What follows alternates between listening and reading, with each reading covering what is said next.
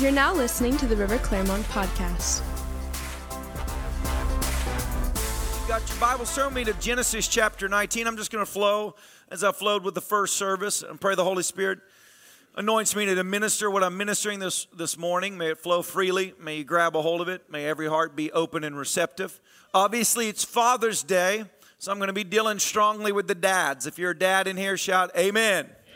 If you're going to be a dad in here, shout amen. Or possibly a girl. Get it? A man or a girl, because you might have a man or a girl. My wife's like, I don't get it. Are you saying that they could be a girl? No. God made two genders. Amen. So, if you're going to be a dad or you are a dad, I'm going to be speaking heavily to you today. If you're a mom or you're going to be a mom, I'll speak to you today too.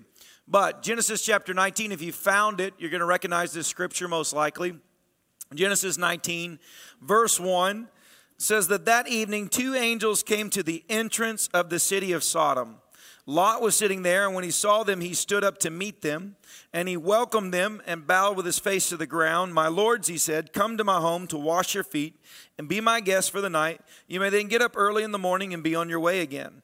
Now we know scripturally these are 2 angels that actually visited the city of Sodom and Gomorrah.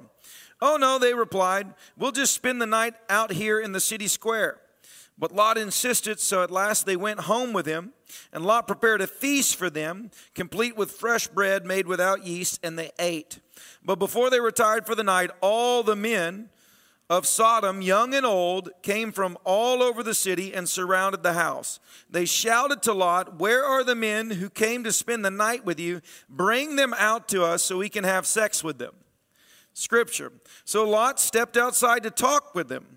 Shutting the door behind him, he said, please, my brothers, he begged, don't do such a wicked thing. Look, I have 2 virgin daughters. Let me bring them out to you, and you can do with them as you wish. But please leave these men alone, for they are guests and are under my protection. Stand back, they shouted. This fellow came to town as an outsider, and now he's acting like our judge. We'll treat you far worse than those other men. And they lunged towards Lot to break down the door. But the 2 angels reached out and pulled Lot into the house and bolted the door. They then blinded all the men, young and old, who were at the door of the house, so that they gave up trying to get inside. Stop right there. When you read that, is that not one of the most horrifying things you've ever read? How perverse, how wicked, how nasty do you have to get where, imagine that, and I know we'll hit it, even if you take the homosexuality side out of this, and let's just say these angels appeared as women and the men of the town still came to his house, busting at the door saying, put these women out here. We're going to basically have our way with them all night long. That is beyond disgusting. And that's why God said, I'm going to destroy Sodom and Gomorrah. The wickedness and the perverseness is so intense in this city that I will make this city disappear. And to this day, you can't find Sodom and Gomorrah anywhere on the map because God eradicated it and dealt with this. I want to remind you of something of this. This is not a Bible story to teach you morals. This is a historical fact. Sodom and Gomorrah existed. Those people existed. They were men and women just like we are men and women. And in their time, even before internet and even before Hollywood, they got so perverse and opened so much doors to the enemy that their society literally collapsed. You even study history of Rome and some of the great empires. That's how they fell. They fell because when you open the door to perversion and wickedness, ultimately that will collapse your house. The enemy cannot produce success. He only produces death and destruction. The only way to success and to the goodness is through the righteousness of God through Christ Jesus. Amen. Historically, these people were so perverse. Imagine that. Imagine even Lot. Why the whole story? I'll put my virgin daughters outside? Heck no. I see myself more like Scarface. You know what I'm saying? Like that. This is where I'm going out. This is it. This is the OK Corral moment. Say hello to my little friend. You're not coming in here. Thank God angels struck them blind. Imagine if the power of God wasn't present to protect what you would have read, what would have happened. It's wickedness. It's perversion. How in the world did Sodom and Gomorrah get to such a perversity that they allowed this? That the Bible says all the men, young and old, surrounded the house. Imagine that perversion level. What happened? How did they get there? And Scripture actually tells you how Sodom got there. If you've ever read in the book of Ezekiel, the prophet Ezekiel prophesied by the Spirit of the Lord and revealed to us how Sodom got so perverse. If you've got your Bible, turn to Ezekiel chapter 16, verse 49. The prophet, under the unction of the Holy Spirit, explaining to the Israelites why God destroyed Sodom, said clearly, Sodom's sins were pride, gluttony, laziness. While the poor and the needy suffered outside her door, which is greed, she was proud and committed detestable sins, so I wiped her out as you have seen.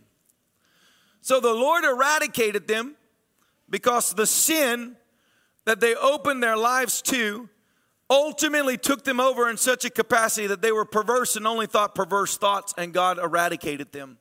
Now you read that. It doesn't say homosexuality. It doesn't say lust. It says that the first door open, which if you even read Scripture, the very first sin, the offense against God was pride.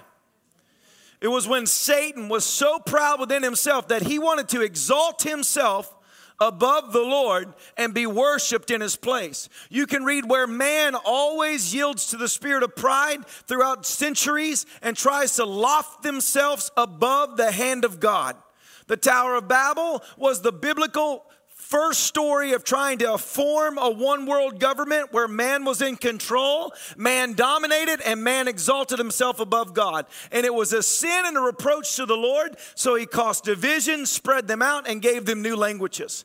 The enemy understands this. Revelation chapter 13 tells us that in the last days, the plan is to tear down every government entity until there remains only one entity. And one entity produces what the devil wants, is that he can put his antichrist spirit in body form as a ruler that he empowers to finally be worshiped across the world. That's the plan. That destruction comes to pass by tearing down every government that is strong in its path. I'm saying this because prophetically you have to understand, why is America turning so vastly to perversity? Why are other nations gasping at the wickedness that we allow on our streets and look at the perversion going on? There are countries that literally sanction their TV to not play what America allows to be played all the time. Why? Because if America can fall, if this nation can be torn down, if the same plan of hell that worked for Sodom and Gomorrah worked for this nation, if America goes, so goes the nations of the world, and in comes the final one world government. But over my dead body, will that ever be allowed? Because the Bible says in the book of Isaiah that when the enemy comes like a flood, God will raise up a standard against that flood. That standard is a man and a woman of righteousness. How did Sodom fall? Because the men were perverse and not righteous men. But I'm telling you that God is raising up men in this land that are full of power, full of righteousness, full of holiness, that are not going to allow the wicked things of this world to perpetrate into their households. Come on, somebody. You want to see a strong church? It begins at a strong home. Is your house a place where God resides? Or do you come to church seeking a reprieve from the world that you live in every other day? Or is your house a place where the Spirit of the Lord rests in that place? Come on, are you a standard, men? Today, like I said, I'm talking to the men. You have got to be a standard against the enemy's plan in this hour. Many years ago, I was in Washington, D.C. doing ministry, and I said in the first service, I'll say it again, probably the only city other than Clermont and the Florida region that we have done more, like a lot of ministry is Washington, D.C. the greater Washington, D.C. region. We've been all over it. I mean, probably spent upwards of a year of our life, if you calculate all the times that we have ministered in that region, ministering to our nation's core. And let me tell you, D.C. is a different entity altogether. And many years ago, actually 2015, I met an African-American bishop, had a large church there. And we were talking in the back room, and he was explaining to me how the move of God in the 80s and the 90s that they experienced in their church was so supernatural. He said, man, I can't tell you it other than there was just this a birthing of the fire and the presence of the Lord in the African-American churches where our services would just go hours, 3, 4, 5, 6 hours long. Worship, the presence of the Lord would saturate the place. People would flock to the altars. It was like people coming off of the streets, people coming off of the hardest of lives would come into the church and just flock to the altar. He said it would get to the point towards the height of it, he said that there were firearms literally being placed on the altar, that there was bags of drugs, that there was this. He said with the firearms, we had to start working with the local police, and every firearm given, we had to turn them over because they could have been used in a crime. And sometimes they had to connect who gave it, and that person had to do time. But he said it was crazy. He said kids even knew it. And it was like they put it down there. They were done with that life. And they were done with the running. And they were so desperate for God to touch them. They were laying down their lives. And these people were getting radically saved. They were getting set free. Drugs coming out. Addictions being broken. Coming out of the streets. And they were entering into the church world on fire for God. But, he said, what happened was, as these young guys flocking in from gangs and life on the street, and they give up the guns and they give up the drugs and they're in the church world and they're serving the Lord. He said none of them had a dad that was present in their life. The house was divided. They didn't know how to be a father. They didn't know how to parent. And they came in. The girls found them attractive. Before long, I had all these now, a new generation of moms giving birth and the dads fleeing because they didn't know how to handle the responsibility. So he said, I went from an explosion of a church to now I was trying to raise a fatherless generation. Because if the dad is not present, that's where every demonic assignment can come against a child. Identity comes from a mom and a dad being over the kid. Now, I understand some people die. I understand these things. But that's where God creates a community of people that these roles can be present in a life. God knows, and the enemy knows, that the way to take out a society is to take out the nuclear family.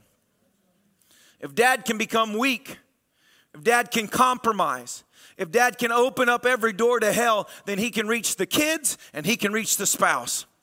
But if dad stands in his household as a priest and a king and says, in this house, the presence of the Lord is what matters, then guess what? The enemy can huff and puff like the story of the 3 little pigs. He can do everything he wants to do, but he cannot knock down a righteous home.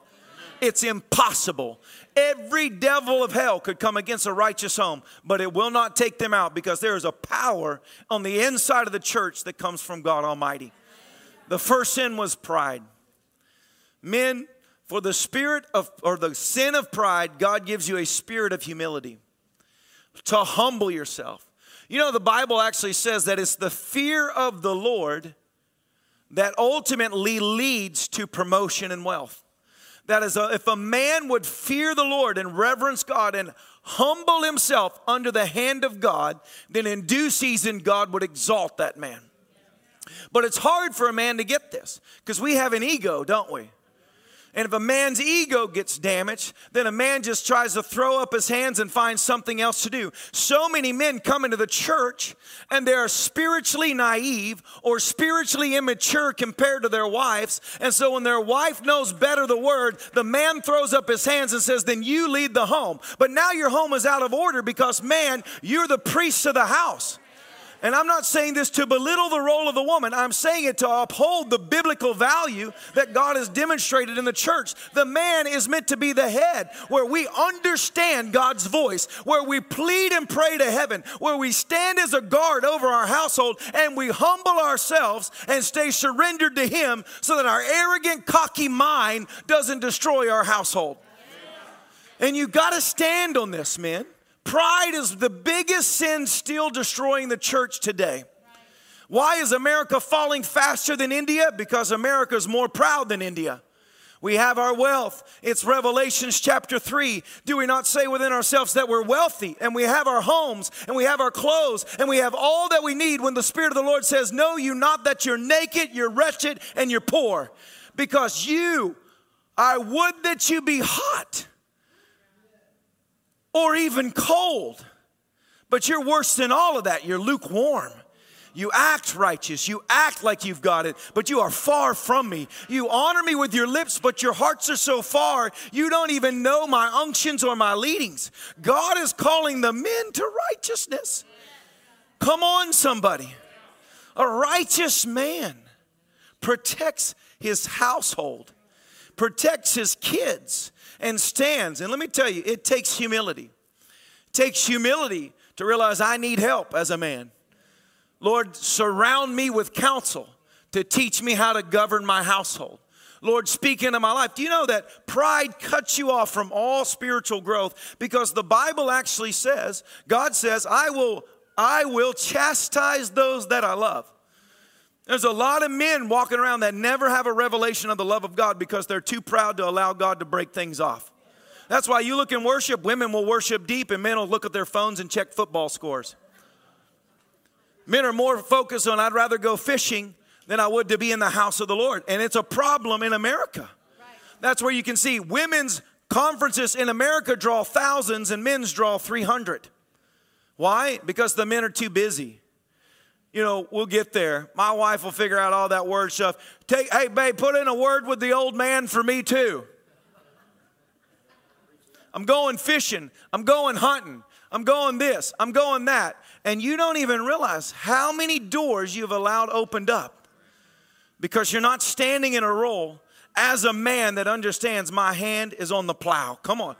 You know how David fell in lust? The scripture says at the time when the men went to war, he was staying home. Come on, man. You're called to fight a spiritual battle. You open the door to the enemy when you grow lazy, and that's the next thing. It spoke about laziness. For the spirit of laziness, God gives you a spirit of discipline, hard work, placing your hand to a plow. Men, your wife should not be the one stressing over how to take care of the household. And I'm not trying to be some old archaic role. Like I said, I'm upholding the Bible values. Not that women can't work. I always said over my wife, I prophesied, you'll be my sugar mama, and one day I'm going to be like Dave Meyer sitting on the front row cheering on my Joyce. You know what I'm saying? Like, that's our goal. We're working towards that. So ladies, don't ever think I ain't cheering you on. I'm like prophesying every time we go out to eat. I always tell people, she's my sugar mama. She's got all the money. People always look at us funny, and she's like, it's our money. She's always embarrassed. I'm like, hey, she earns it. Amen. Taking care of me, she earns it all. Amen. She needs a pay raise, let me tell you. Come on. But you shouldn't be lazy. You look at every generation for the last several generations. They get lazier and lazier. More and more entitlement given to them. Everything should be given to me. Nothing should be given to you. Everything should be earned. It's what you place your hand to that prospers, not what someone else places their hand to you have a right to take. That's communism. That's the spirit of hell. Communism is a demonic spirit because it comes from that place of just take from those that are producing. No. The Bible said actually those that didn't produce, he would take from those that don't produce, and he would give more to those that are producing. Amen? Men, it's getting quiet in this church today. 8 guys pulled out their phones and they're scared to make eye contact right now. Just look at me, smile, and say amen, and I'll think you're right there with me. Amen, brother. That's what I've been saying to my wife. Yeah. By God, hallelujah. Shouldn't be lazy. Laziness, the Bible says in Proverbs over and over again that a lazy person doesn't work when it's time to work. And so when the winter comes, they have no food. The Bible says that a man that doesn't provide for his household is worse, or has lost the true faith and is worse than an infidel. There's a biblical responsibility to the man of the house. Not that we're supposed to earn more, but we're supposed to be the one to take that brunt and that weight, to take care of our household. Amen? Don't be lazy. Don't give yourself to a lazy spirit. And that's not just going to work. That's when you get home. Don't be lazy when you get home. Be present in the household. Be present with what's going on. Be present to put in the time reading the Word and studying it and growing spiritually and developing yourself. Put in the time when it comes. Don't be lazy when it comes to prayer. Spending time with the Lord. Don't grow lazy in these things just because you feel it doesn't matter. Stay steadfast. Come on, somebody. And then it talked about a sin of gluttony. A sin of gluttony. That's like a multi-layers. I could talk about this, where ultimately, obviously, it's in the eating. You've got to take care of your temple. Men, don't grow lazy in taking care of your temple. Years ago, 2020, I met Kenneth Copeland. And he works out. He's 86 years old. He's a great man of God. Been in long history in the ministry. Done many great things. God has given him great success. Most of his family's in the ministry. We're eating lunch together. And he leans over and grabs my arm and says, "Do you work out?" I said, "Yeah, I do." And he said, "Well, grab my arm." So I grabbed his arm. This is what men do, I guess. I don't know. I had never been groped by an old man until that day. No, I'm just joking. I'm just joking. And I said, he had muscles, 86 years old. The guy had muscles. I said, "What do you do?" He said, "I work out 6 days a week." But it's how he said this to me that really impacted me. He looked at me and he said, "Caleb, if a man believes that he has purpose from God," which how many men believe you have a purpose? The whole message I'm talking today is you have a purpose in your household. And maybe the purpose isn't I'm going to be a prophet to the nations. I'm going to be the next Bill Gates. But I have a purpose to be over my house, to let my kids and my spouse be protected by the relationship and the covering I allow in the house by humbling myself under the hand of God. So that I produce something in my generation that needs to be produced desperately right now.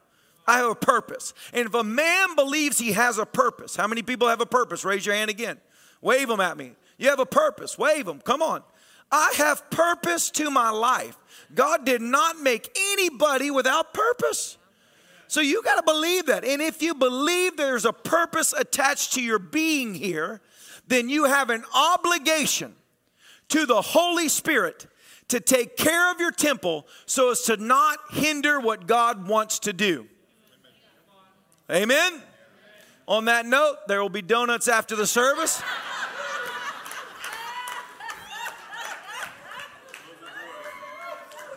You can always start tomorrow. That's my slogan. Amen.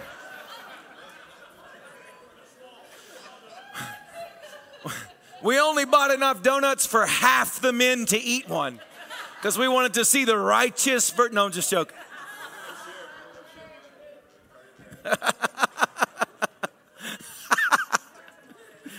Start tomorrow. Today's the day of rest, so we can do, I'm resting in the promises of the Lord. Amen. It's not what a man takes into his mouth that defiles him, it's what comes out of him. Amen. So when I eat the donut, I'll hold it down. I won't allow it to come back out. Be the righteous standard. Now, the sin of gluttony, like I said, not taking care of yourself. The Bible really lays out for us the carnality of man. We all have a carnal side. That's the side that gets angry.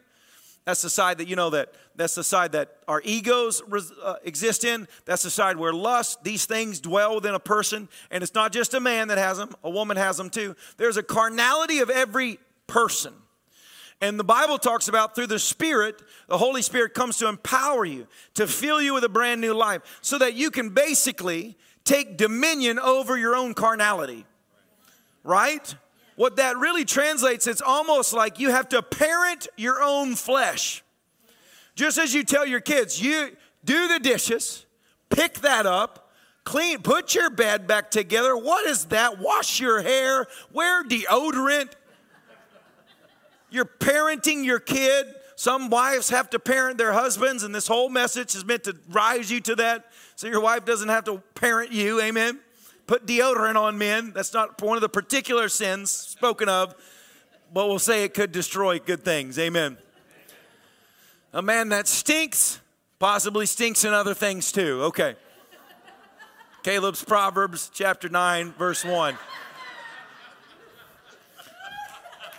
Stink affects all areas. Stink is no respecter of areas of life. When stink is allowed in one area, stink gets into all areas. Notice if you fart in the bedroom, it carries into.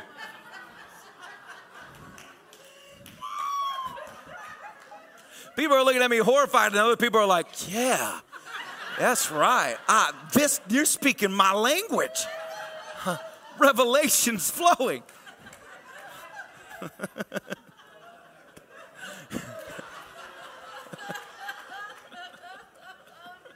Some people will walk out of here and that's all they got. Let me tell you, what I got from the message is don't live your life like a fart. Because if you live like a fart, everything's out of line. Stay away from dairy because that's where it comes. No, I'm just joking. So you have to parent your flesh. You actually have to speak to yourself and deal with yourself, man. You have to deal with your carnality. You will get up.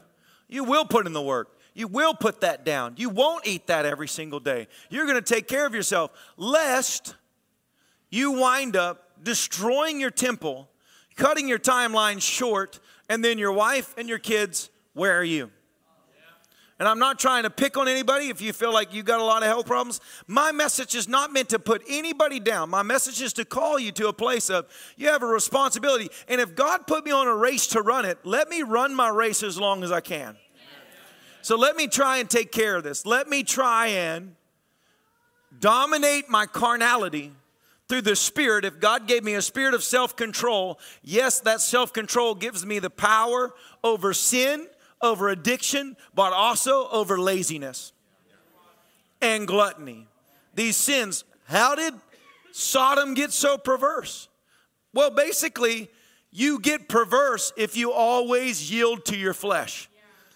Your flesh is never satisfied and always wants more and always takes more. And if you develop in your life that the flesh always gets its way, if your mindset of temptation is the best way to deal with it is to yield to it, then you will find out that your flesh is connected to hell, and hell will take.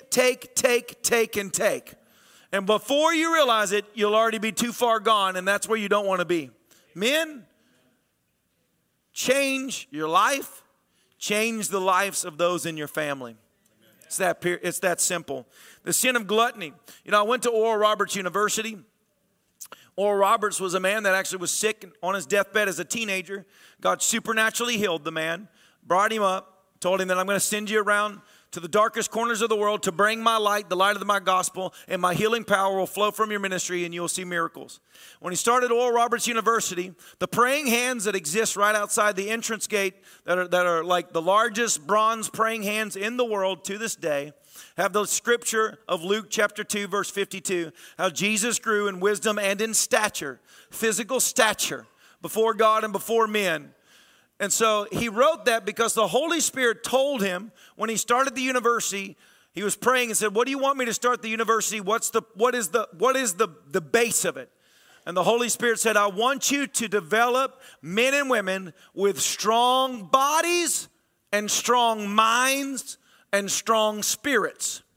So when you went to Oral Roberts University, every student there had to run several miles a day. I said 6, but I don't remember. How many miles do we have to run? It was so long. You know what I'm saying? Like running has never been my friend.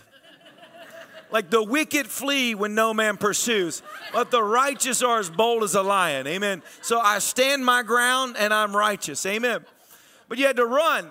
And so all this, you had to do sit-ups, you had to do pull-ups. And let me tell you, some people, though they were brilliant, flunked out of college at Oral Roberts because of the physical requirements. They couldn't rise to the occasion, so they dropped out. They quit. They can't run. They won't do sit-ups. They won't put in the work. Every single semester at ORU, you had to have an elective that was physically based, whether you were doing fencing, basketball, exercise, rowing, whatever you signed up for, every semester you were supposed to be exercising. Because the Holy Spirit told Oral Roberts, strong bodies, strong minds, and strong spirits.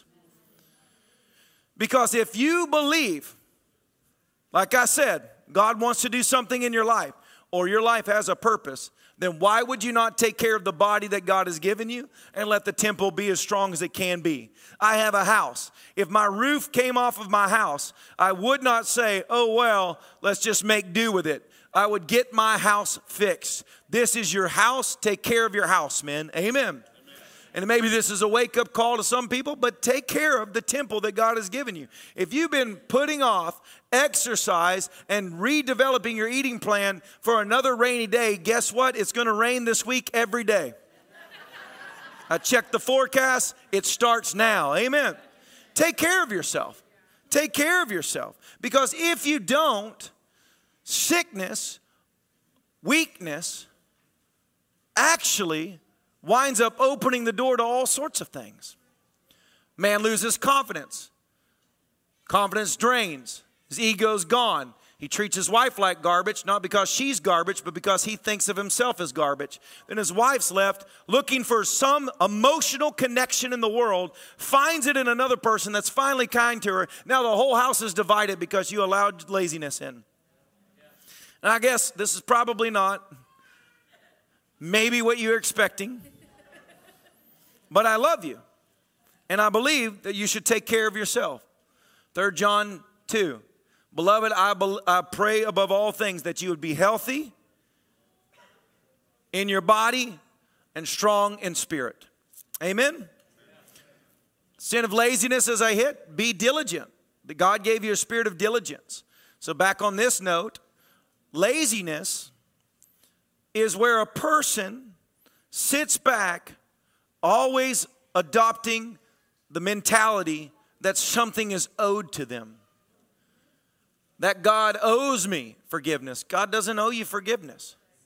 That's why the Bible says to work out your salvation in fear and trembling, not because you're paying for it, but because it's freely given to you. Now you're letting the work do a work on the inside of you. And you're being diligent to process and to grow spiritually and to take the word in and to develop that and build yourself strong in character in your life and in your house so that people look at you and know that you're not a lazy person. Study to show yourself approved, the Bible says. You're supposed to study the Word of God and actually excel and grow and mature in all aspects. Come on. So it's physical laziness and it's spiritual laziness. That ultimately Sodom and Gomorrah were perverse because the men were not being the standard that they're meant to be. You're called to holiness. Come on, somebody. You're called to righteousness. You're called to be the priest and the king of the home, which means that in time of war, you go to war. I war on behalf of my family. My daughter did not find some guy at a bar. He doesn't have addiction problems. He's not loose and running around because she was raised in a household where the dad put God first. My daughter found her husband under the unction of the Holy Ghost. Amen. And I praise God for that. Amen. You lead by example. The people are always watching you. The question is, do you even realize what you're showing them? They're watching every aspect. The world watches the righteous. Your children watch your moves. Children will do what you do, not what you say. So are you leading by example? Men, be strong. Be a man. Let your family see you as a protector. Right? Let them feel confident in you and your role. Let them hear wisdom flow from your lips concerning the Word of God. Even if your wife has been saved 25 years longer than you, get in the Word, develop the Word, and grow spiritually.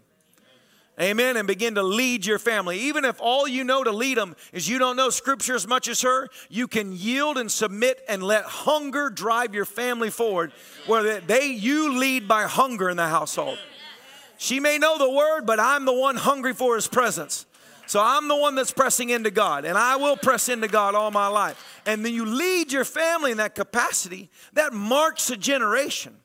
And the enemy hates that. The enemy hates strong families. That's why everything is centered to tear down the household. But it will not fall down if Christ is the center of your life. Thanks for listening to River Clermont's podcast. We pray you were greatly blessed by this message. If you'd like to keep up to date with what's happening at the River Clermont Church, visit us at riverclermont.com.